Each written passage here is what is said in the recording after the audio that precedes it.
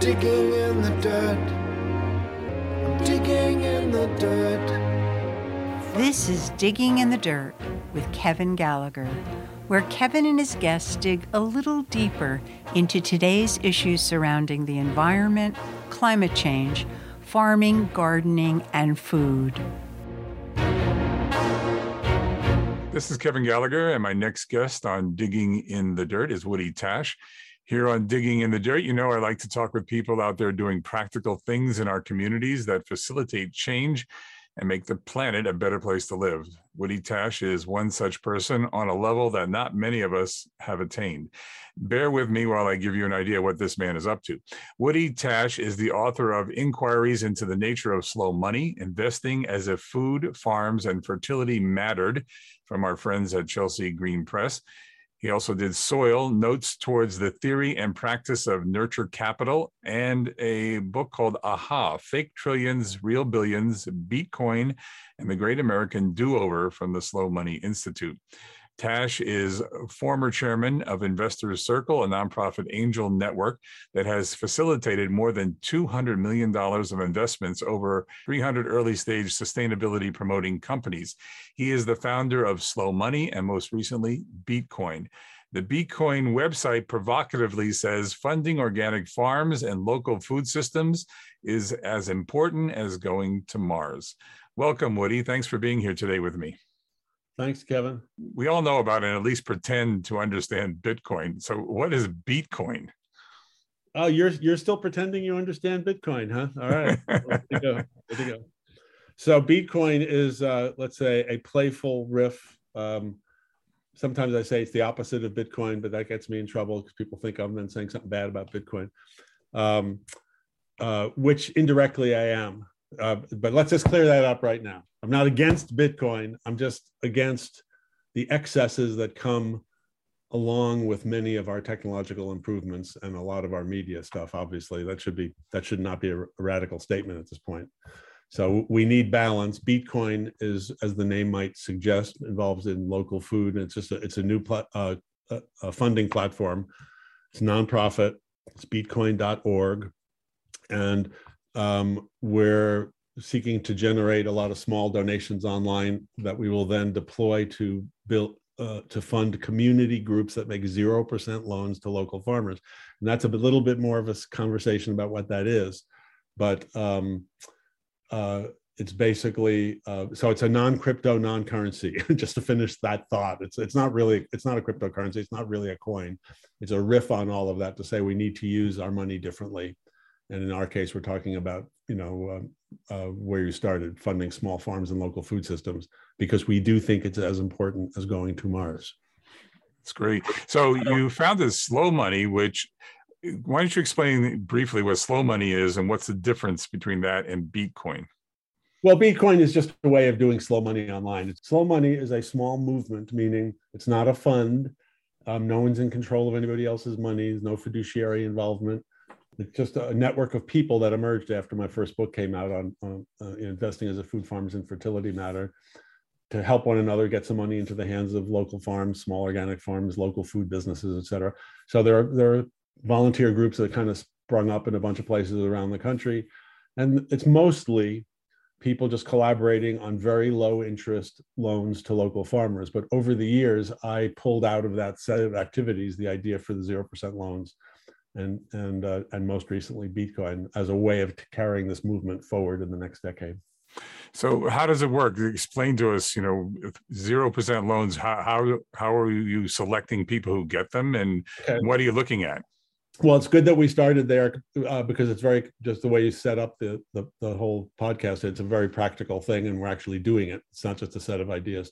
So there are 5 groups right now in the US that are making 0% loans to local farmers, 4 in Colorado, where I was living until recently, and 1 in Virginia. And so I'll describe to you it's one of our flagships, I guess you'd say. It's one of the more established ones that started in Boulder, where I was living. We have 115 members.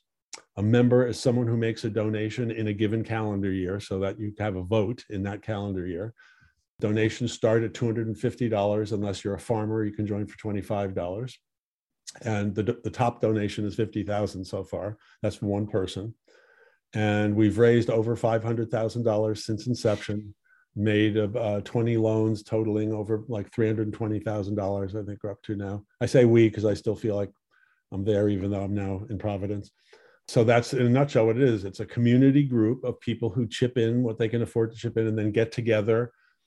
In the case of Boulder, several times a year, farmers come into the room, or it could be a farm to table restaurant. It could be a seed company, a cheesemaker. It doesn't have to be just farms, but it's mostly farms, and make a presentation to the members, and the members vote on giving that person a 0% loan. So when you think about the arc of it, you say, why doing it that way? Because over time, even though some of the loans won't repay, most of them will. And in our case, basically all of them are statistically almost. There's one small $5,000 loan that's in arrears, but over the 4 or 5 years, they pay back. And if you keep getting donations from new members in at the top and you get the loans repaid, very gradually, the pool of capital will grow. So it is truly slow money. It's a very slow growing pool of nonprofit capital to build a local food system. But it grows. Yeah. I mean, it will take a long time to grow to anything of any, quote, real substance. To get to be millions of dollars, it's going to take a generation to get to enough millions to, if you get to the next part of the, I hope one of the questions you'd ask, well, how can this really make a difference? Farmers can't afford to buy the farms anymore, and farmland is bid up to ridiculous prices in any neighborhood that's close enough to a suburban or an urban market. And all of that is true. So, we're thinking long-term here. We're thinking urgently, but long-term. So how do we get something going that if we stick with it, will grow over time into a more substantial pool of capital? In the meantime, we have to be proud, I guess you'd say, of making a lot of small loans. And we're making loans for drip irrigation systems, hoop houses, used vans, small infrastructure improvements on a working farm that, every penny counts when you're doing that kind of stuff on a small farm. So why do you select this niche, of these farmers? That's a really good question. Maybe over time it'll get broader. And I actually have some people advising me on Bitcoin who think maybe we should expand the lens for Bitcoin even a little bit. But we're focused on food because it's just, how do I say this? Well, the most practical way to say it is, I think if you're interested in building countervailing forces to globalization run amok, if I can say all those words, it's a mouthful. But if you think our global systems are teetering or volatile or dysfunctional or maybe even prone to collapse, it leads you into a discussion of what we can loosely call localization. In other words, all the different things that would be done to build community resilience kind of from the ground up. And of all those things, food is the most immediate. It's the easiest place to get started because of the local food movement, because of CSAs, community supported agriculture, farmers markets. People have got some idea what a direct connection to a local farmer means. And so it's a really good place to start. Now, because I'm a kind of an acolyte of Wendell Berry and Wes Jackson and some of the pioneers of kind of the new agriculture, whatever you want to call it, regenerative is kind of the word of the day, but it's all basically organic farming is the way I like to keep it simple and stay away from the buzzwords if possible. That's always the place I've gravitated to. And I just think, as per this piece that connected us, A Call to Farms, which is I guess you'd call it a blog post or whatever that we put up on the website last week. I just think there's no better place to try to fix what's broken in society than at the level of a farm. I mean, it's how we feed ourselves, how we take care of the earth. I mean, there's nothing more basic than that. Yeah, that's what attracted me to you, because I used to do a program. I would interview pundits and politicians and activists, but felt it was going nowhere and having no effect. So I pivoted and started talking to people who grow things in their communities. I really love those people, and I feel that's a place where some real change can be made. And it seems that you've arrived at that conclusion too. Yeah, I mean, I'm constantly, amazed, intrigued. Occasionally despairing, occasionally all fired up again. It's such an immediate thing. The rewards you can get from connecting to a farmer directly, obviously doing it as a customer, a consumer, that's a good thing. So buying food directly from a farmer, really good thing to do. So that's very rewarding in itself. Mm-hmm. Then getting to the next level of realizing, how can I do something more than that? How can I provide some working capital for that farm, knowing that the farmer needs more than customers, they need other kinds of support as well. And given how important this is, So as soon as you get over that next piece, it is extremely rewarding. So I agree with you 100%. I mean, what's that old saying? Someone says no one ever on their deathbed, no one ever said, I wish I'd spent more time at the office. So I always think about it as like no one ever said I spent too much time with farmers. Absolutely, they're the best. It's just the people who are doing small, diversified organic farms. And when I say small, I just mean non-industrial scale. So it could be anything from a few hundred acres down to a few acres. Are, as a rule, I know it's kind of, you get in trouble when you make blanket statements, but as a rule, they're just an amazing group of people. And especially when you meet one that has been doing it for a while and is succeeding, because it's hard, obviously. It's hard work.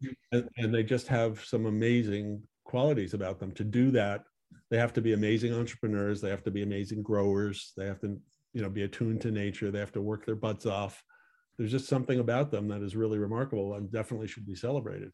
Yeah. And you picked a place where people need help, and that's with the money. A lot of progressives and environmentalists I run into, they sort of have an automatic healthy dislike of corporations and capitalism, but they don't understand the mechanisms of this country that we go through, and people actually need some help in loans and stuff. Like you said, they're fighting against, say, developers. And so it's great to see a serious way to do that. What is the kind of person you're looking for in this? Like I saw somebody called Daniel Griffin. You have Tim Shell Wildlands on your website. Maybe you want to talk about him, or is there somebody else that gives us an example of?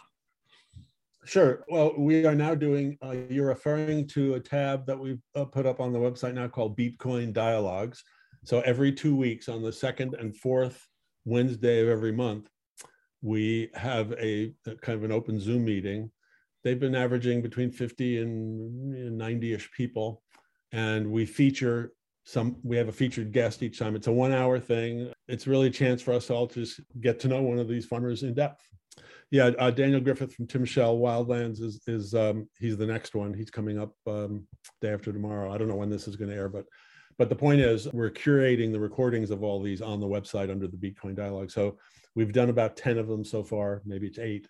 And so anyone listening to this is curious, to your point, can go on there and actually see the recordings of us interacting with, a very interesting farmer from somewhere in the United States. They're all under this general heading of small and mid-sized diversified organic farms.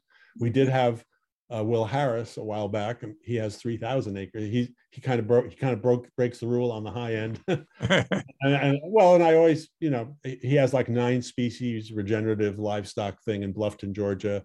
It's on the same piece of land his great-grandfather farmed. It's an amazing story. I always say, if you're too ideological about what small means, then you're just small-minded. Right.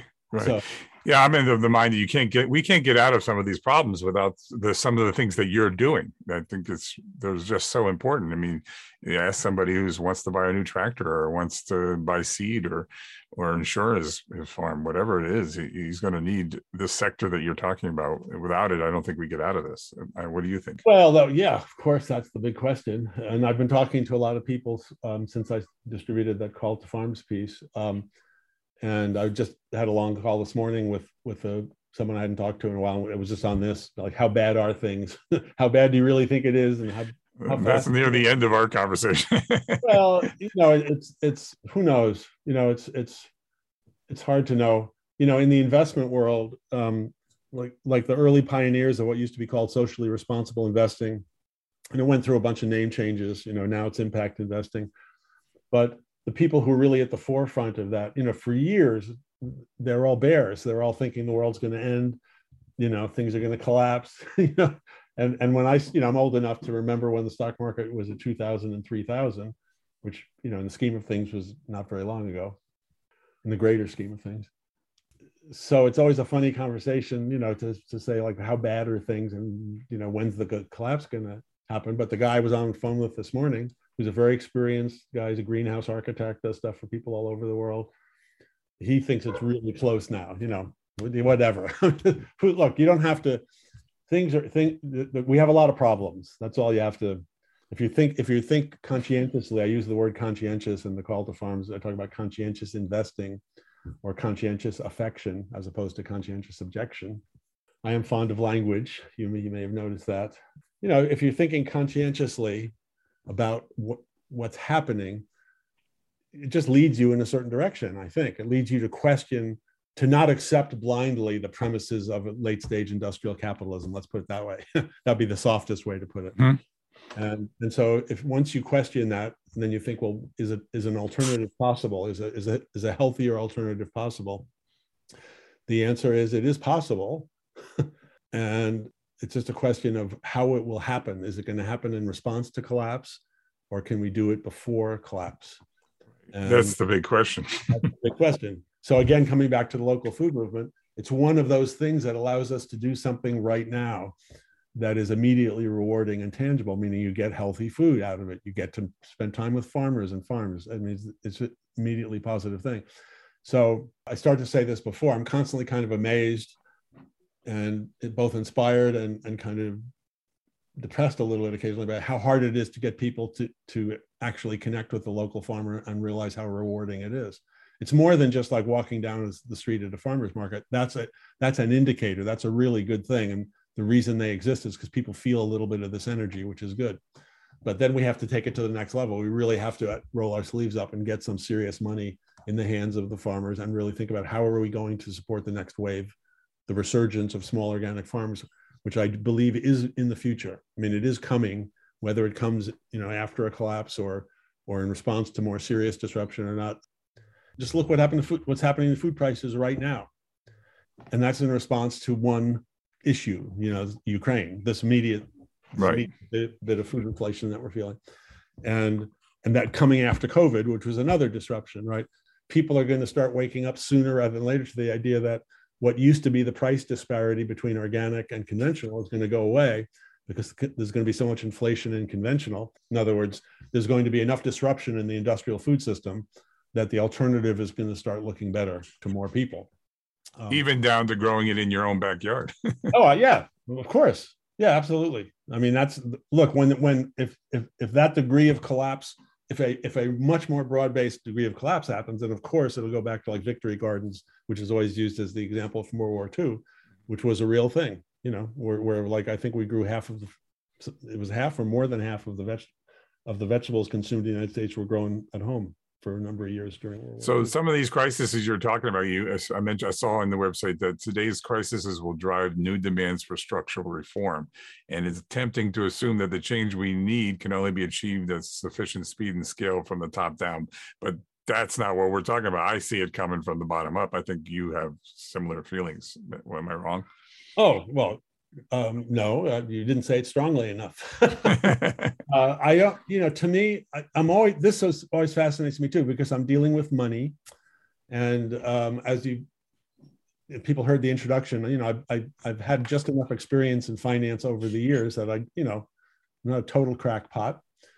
And it amazes me that very, very smart people, some seriously intelligent people who are used to dealing with money at large levels cannot get over the hurdle of realizing that large pools of money large accumulations of wealth create inherent problems for the people who hold it of all kinds, whether it's groupthink, fiduciary goggles, spending all your time thinking about money and putting transactions in front of relationships. There's a million things. I didn't even maybe say that as well as I should have. But I'll give an anecdote with that, but I'm not going to name the person. But one of the world's leading hedge fund managers, whose son happens to be interested in organic agriculture, I've had some fleeting interactions with them over the last 10 years, and they're a little bit intrigued. And I just noticed that the son opened up this. I'm tracking who's reading this Call to Farms piece that we just put out. And the son has been reading it, which is really cool. But what are they doing as a family?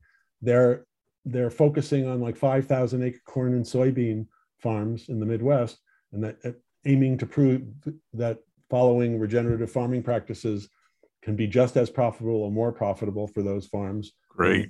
In industrial. And they're at that, and they believe that what slow money is doing is too small. And this is never going to add up, that we can't get enough change fast enough because everything is so small. And, they could be right. In other words, it could be that we can't get enough change fast enough. That could be true. but it also is at least as plausible that you'll never get the change you want from the big stuff down, because you can't reverse engineer things at that scale and really do what is needed, which is preserving life in the soil, sequestering carbon, getting toxics out of the food chain, all the things we need to do. You can make incremental change when you're reverse engineering a 5,000 or 10,000 acre farm, but you can't get all the way there. So I want to share a little quiz with you and the listeners now that might bring this home. So here's the quiz. How much time every year does an industrial farmer spend on each acre of his land? You can just assume it's a 5,000 or 10,000 acre farm. How much time does that farmer spend on each acre of land? Probably a year. Yeah, every year. Maybe a few hours, I would guess. Because you know you're a fairly astute player. So 45 minutes. It's a loaded question for me. 45 minutes. 45 minutes. 45 minutes. And then you think, well, in what form is this person on the land? And probably most of that is in the cab of a $500,000 machine. Right, which the bank owns. All right, yeah. So as opposed to my dear friend Elliot Coleman up in Maine, who farms a handful of acres extremely intensively and has inspired generations of organic. Awesome man. Awesome guy. Get me an interview. I don't know how often he does podcasts. He does, but he does it with his people, like the real organic people. Well, that's because he's very involved with the real organic. Yes, exactly. So he makes a lot of time for them. But I can ask him. I might be maybe I'll call it in. But meanwhile, go ahead. So when I relayed that fact to him one day when we were bantering, and he said, "Woodman, how many hours are there in a year?" I said, I don't know. He said, "Well, that's how many hours I spend on each acre." Because he's only farming 2 acres, and he's doing it all, in greenhouses super intensively. So it's like a whole different paradigm. And if you put that in money, which is good, just to, again, come back to the practical side of things, I guess, the paradigms, the industrial, how do we say this? The practical paradigms, we're talking about how to farm. If you take an extensive, monoculture of 5,000 to 10,000 acres, that farmer is probably is grossing maybe $1,000 an acre, just take a stab at a number, for a commodity crop, right? Mm-hmm. But they have 5,000 acres times 1,000, that's $5 million a year gross from the farm. The Elliot Colemans of the world, and by the way, Elliot is iconically exemplar, so there aren't too many functioning at his level, but there are some. One of a kind. Well, but there are a few others, yeah. They can be getting $50,000 an acre, sometimes even a little more. So because they're intensively cultivating multiple crops on each piece of land, and it takes a lot more labor, that's the catch. It's a whole different way of thinking about but the reason that those numbers are important is from a productivity standpoint, is how much food can you produce from a piece of land and do it in a way that's preserving and enhancing life in the soil and sucking carbon out of the atmosphere. And the quality of the food. And the quality of the food, the nutrient density of food. It's amazing that you can translate that into $50,000 of revenue, meaning money, from that piece of land while doing all those other amazing things. So we have to make it happen more. That's the bottom line. Here's the catch. The other catch is you don't make that much money doing it. Even if you do everything right, you do everything fantastically well. It's a hard life. You'll make a living for a family. You can't really make much of a return for people providing capital. And in my view, we shouldn't even be trying. We should, as a society, be wealthy enough, in quotes, meaning as a whole, all the inequality notwithstanding, given what we spend on the military, given what we spend all kinds of things on, we should be wealthy enough to be able to provide capital for this activity without thinking about how much we get back out of it, other than all these other benefits. So that's where this idea of 0% loans, comes. We're talking to Woody Tasch. He's the founder of Beatcoin and Slow Money, and as you can hear, doing some amazing things. And really great to talk to you about all this stuff, because this is the area where I'm the most chagrined sometimes. I feel like you said, scale and speed. I'm really worried about the speed. Scale too, I always worry, is there going to be some corporation that comes along and finally tries to do it? This may be a dozen smaller sections, but is doing it right, and brings the capital to the table for it. And then, we have all this other stuff that's coming, which can get you despondent, but I try to key in on trying to do positive things with my local community, which is Connecticut and Long Island, and bring the news like that you bring to the table. I like it a lot. Well, I'll have to come down and do something in Connecticut at some point. I don't know if I told you when we said hello the other day, but I grew up in Stamford. I lived in Westport and Southport when I was older.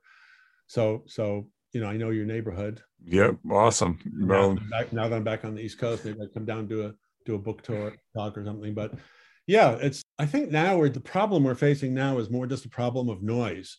There's so much noise out there. We're so bombarded with information, and there are a lot of different ways to say that. You can talk about the speed of money, the speed of information. There are a lot of different things, but if we just kind of translate into every day, it's noise.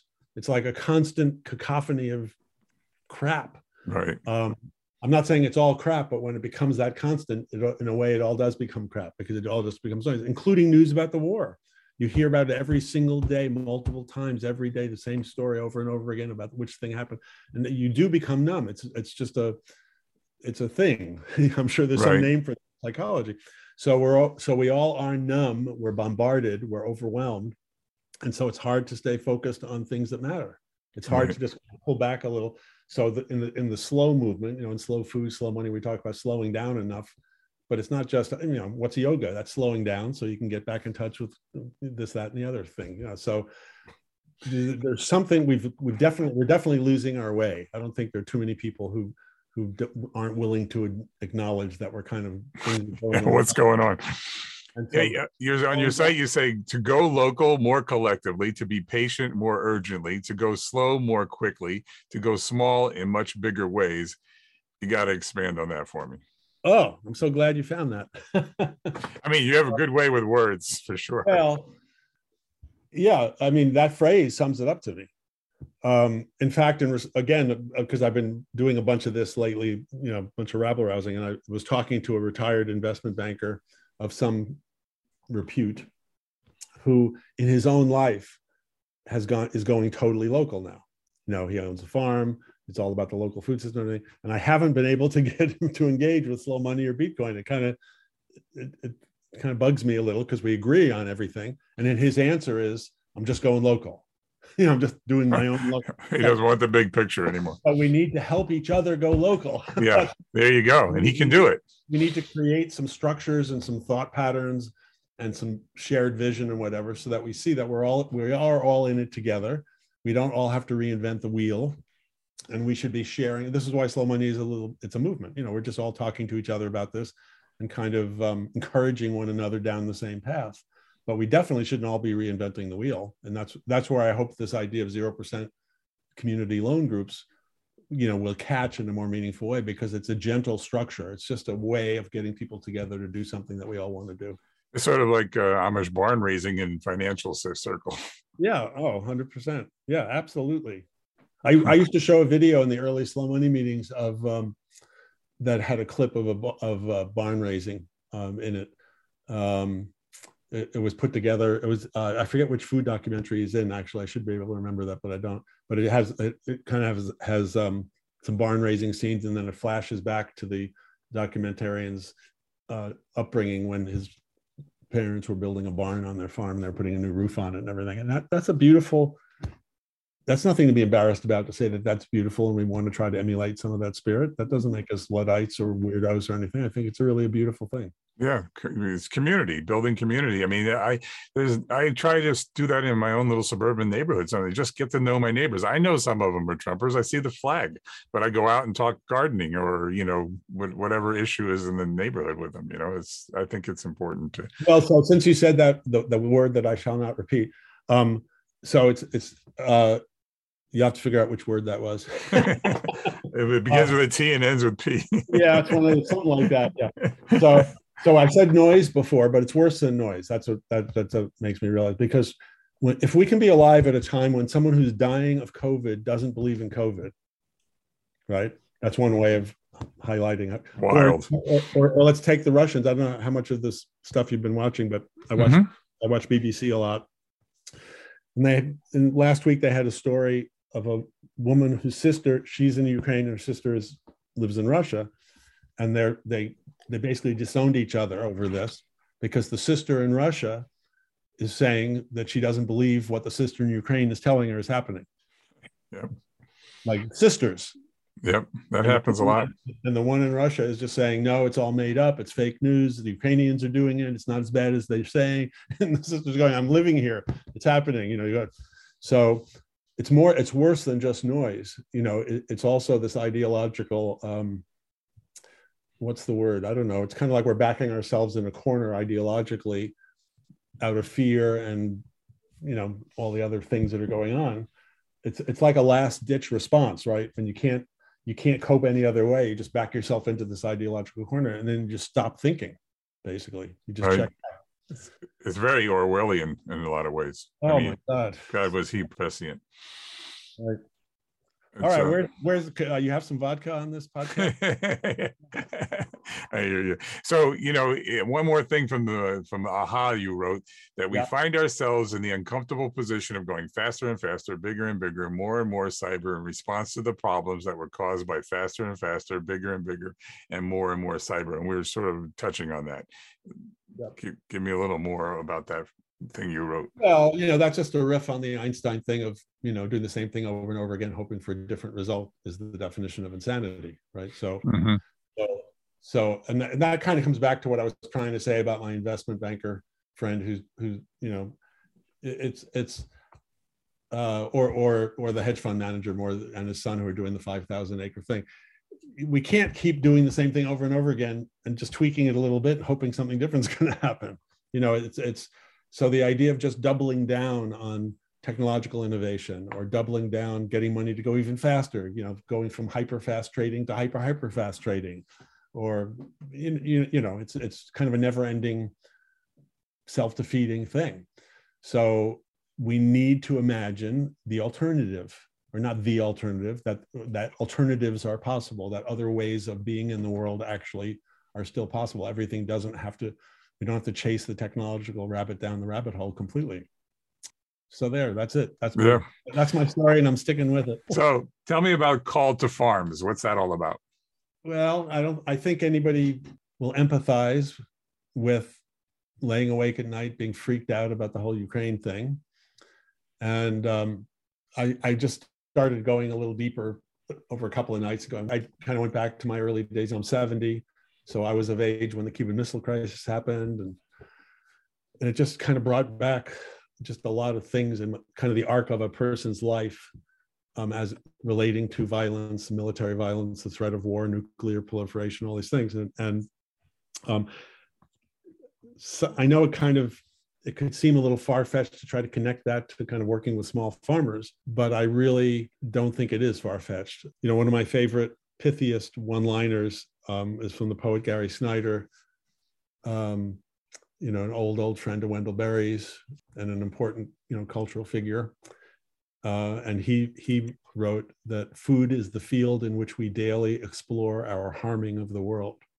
And it's a very deep thing, really makes you think about a lot of things. And so the whole interrelationship between, let's say, what we call organic or regenerative farming, you go from there to no-till farming, and then you kind of you think through what we're trying to do. It's really about trying to grow food, causing as little harm as possible, killing as few things as possible in order to grow our food. That may sound a little squishy, but it really isn't, because when you talk about fertility in the soil, where there are trillions of microorganisms in every small bit of soil, it's like uncountable amounts of life in the soil. And we are basically destroying it over time in order to produce food in an industrial fashion. And it's just, there's so much life in the soil that we haven't killed it all yet, but we are fairly far along the way towards creating irreparable damage. So the connections between violence and doing no harm and how we grow our food and how we care for one another, it's not that far-fetched, especially when you realize that it was farming that kind of set us on the path towards geopolitics and the nation state 10,000 years ago. So if that all sounds like a thing, I turned it into a little 12-page document called A Call to Farms, and I circulated it a week ago to a few thousand of my closest friends. That's how I found you. and it connected us, and I have been very heartened by the response. It's meant a lot, and I'm trying to kind of figure out like what it really might mean, up to and including possibly convening people under the banner of a call to farms, meaning a kind of a new way for a bunch of us to get together that isn't about promoting any one nonprofit or any one certification or any one thing, but is kind of a higher frame for us to kind of look through the question of how do we engage one another? How do we mobilize many more people and dollars to preserve and restore small organic farms and local food systems? And so call to farms, where'd you get that from? I mean, well, actually, that's a great question. So I actually, well, I did come up with it, but then I checked, you know how we are in today's world, you can check, see if anybody else came up with it. Sure. And someone else had used it earlier. I think the only use of it that anyway, that's kind of a footnote to history, but a group in the Midwest had used it on and off for maybe 10 years ago or 15 years ago. But it's catchy, it kind of catches your attention a little bit, I think. And I mean, here's just a couple of sentences from the piece, just to give you a flavor. So it says, the question before us then is not only how we will mobilize to redress the immediate harm done by militarism. The question is also how we will plant the seeds of a peaceable economy. There is no better place to start than with how we grow our food, how we feed ourselves and one another, how we relate to and care for the land. And if you'll indulge me, I'll just read a couple more little things here just to give go for it. Flavor. As awe-inspiring as globalization is, and as terrifying as the shadows of ancient tribal antipathies and geopolitical ambitions are, they must not absorb the whole of our attention. While we deal with them, we must also prepare the ground for what comes next. Let us nurture a great awakening of local conscientiousness, a great coming together in communities and watersheds and food sheds around the world, so that what Slow Food's Carlo Petrini calls virtuous globalization can sink deep perennial roots into a complementary process of virtuous localization. Let us imagine and then march forthrightly in the direction of, with a kind of affection and gumption for the ages, the vision of millions of individuals and thousands of communities around the world, bringing money back down to earth in the name of health and peace. So that's the end of it. It's a little bit grand there at the end, but awesome. So to me, there's a very fundamental element of doing no harm, if you want to call it that. You can say pacifism, but that turns it into an ism. So just say just doing no harm, that we're trying to imagine an economy that can create jobs, wealth, health without harm. And unfortunately, when you're confronted with something as irrationally violent and as the invasion of Ukraine, and then you think about things like every Tomahawk missile that is fired is $1 million. $1 million, meaning $1 million tax dollars were spent manufacturing each one of those missiles. So that's the economy. That's our economy. That's one kind of violence. That's overt military violence. But using cheap petrochemicals to grow extensive monocultures of commodity crops is actually doing violence to the earth. Now, I know that sounds extremely effete to put it that way. It does. It sounds like, oh, this guy's been eating at too many farm-to-table restaurants.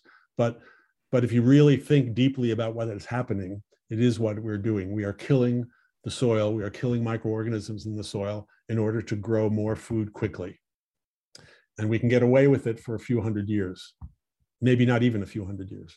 I mean, there are plenty of things that are saying we only have another 50 years to do it, but we don't need to debate how bad it is or how quickly we're going to fall off the cliff. We just need to know we're heading towards the cliff in order to want to kind of change our behavior. So I wrote this piece called Farm, circulated it to some friends, and it kind of sparked with a bunch of people. And so I'm wondering whether we might want to try to pull some of us together for what? For a kind of a broader conversation about how do we get more of us doing this, and this in the broadest sense, working at the community level to promote healthy food and reduce, let's say, the violence and unhealthy consequences of the food system, but doing it with a little more intention on the question of nonviolence than we usually do. Usually the food movement doesn't talk directly about nonviolence and the production of food. And I think the situation in Ukraine is kind of compelling us to maybe do that.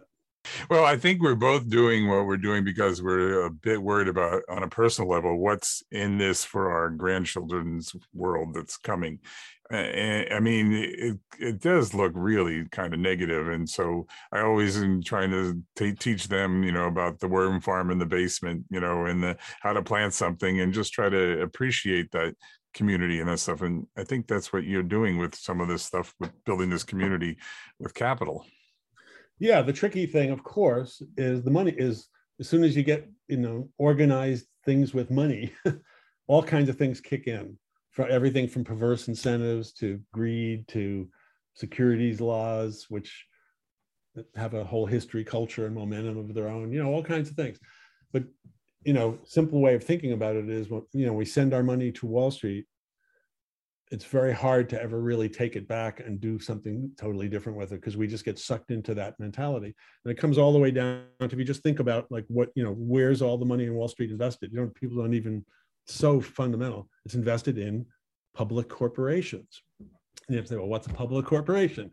Well, let's not even go down there, because in the interest of time and all things, we don't have to go there. We'll just say, just think about a big, a public corporation, and think about a small farm as two ends of a pole, of some kind of a pole of economic activity. A small farm is place-based. It's never going to grow. It's never going to be owned by 100,000 anonymous people. It's never going to have committees of financiers manipulating its numbers. I'm not even going to all of the ecological and health benefits, and I'm just talking about on the money side, right? So it's like, if you want a world that is just run by big corporations and committees of fiduciaries and lawyers, then go ahead and send all your money to Wall Street, because that's the world you're going to get. And some corporations will be better than others, but they're all going to be hard to manage, because they speed up and they get more complicated and they get bigger, and it's increasingly difficult to really control them. And I would, somebody's going to listen to this and say, I don't believe that, but that's what I believe. And I think there's tons of evidence to suggest that. And so yes, we have to try to manage them better. We have to try to make them as green as possible. I'm not saying we have to recognize the benefits that they do bring.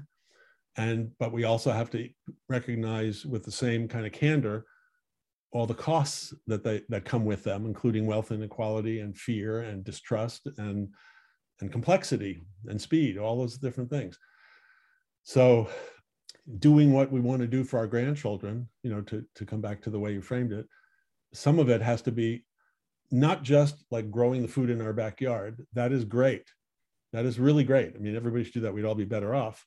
But it's actually addressing the structural economic problem that we face, which is how do we get control of the economy? How do we have some meaningful control out of our community economic fortunes? Because the problem has to be solved at multiple levels. And, if it comes back to all of us growing our own food because it was total collapse, there's no reason for us to have this conversation today. If that happens, we will all cope and the best we can. But in the meantime, we're trying to soften the landing. We're trying to create pathways for different energy to flow. And we have to do that at the local level, at the community level. You talked about knowing some of your neighbors. We have to get to know the places where we live and collaborate with some of the people who live in those places to make the places better, starting with the food system. And unfortunately, in today's world, that seems like a really complicated thing to do, when it is actually one of the simplest things we could do. And one way to do it is Bitcoin, right? So tell us where somebody out there is now going to want to join up with Bitcoin. So tell us where we can do this and what you think they should do. Well, so in terms of what can we all do? So we have, a few months ago, we went live with a site called beatcoin.org. So beat like the vegetable coin.org. If you go there, you will see what we just talked about in a lot of depth. You'll see the kinds of farms that are getting funded, who's doing what, where, all the rationale, et cetera. As I mentioned earlier, there are 5 groups currently making 0% loans at the local level. And we want to use Bitcoin capital to grow those groups and start new ones in as many places as possible. So you can donate to Bitcoin any amount. It could be $1, $5, $50, or much more if you're so inclined. And you get the vote if it's $250. Now, I was just going there. So the people who are making the 0% loans are the local people who live in the places. So all Bitcoin is a way for us all to chip in somewhere if you're never going to go to a local meeting, you don't live in a place where there's a local group, and or you just want to chip in a few bucks, you do it through Bitcoin. But the action takes place at the local level. We are deeply committed to building local capacity to put capital to work locally. So and by the way, okay, there's a bit of a conundrum in there. Someone's listening going, wait a minute, what the hell is he talking about? How can you use the internet to do that? We don't know. We're trying. We're exploring, can the internet be used to enhance this local activity or not? But all the funding decisions are made by local groups by majority vote, one person, one vote, no matter how much money you put in at the local level. So right now there are only 5 groups. There's a new one starting in Tel Aviv as we speak. There's probably one starting in China. But at this moment, there are 5 groups in the US making 0% loans. And so we will start allocating Bitcoin capital as we get it in. We've only done 2 $10,000 allocations of Bitcoin capital. We're still very small. I'm not embarrassed to say that. We're just getting going. We've done no broad-based marketing of any kind, but we will soon. We're kind of gearing up to try to get the word out. That's why I'm so glad. Wow, awesome. I love it. That's great. Well, Woody Tash, you're the founder of Slow Money and now Bitcoin. It sounds all really great. I really appreciate you coming here to speak with me today. Well, I'm glad we found each other, and glad you're interested enough to give me some airtime. So thank you. My pleasure. I'm going to have you back for sure. We'll follow the developments of Bitcoin and what's going on. It's important stuff. Thank you. All right. Thanks, Kevin. And thanks for finding a few of the passages and reading them. It means a lot. So thanks. No problem at all. Digging in the dirt. I'm digging in the dirt. You've been listening to Digging in the Dirt with Kevin Gallagher. To hear past programs anytime you want, visit the podcast section of WPKN.org or digginginthedirtradio.com.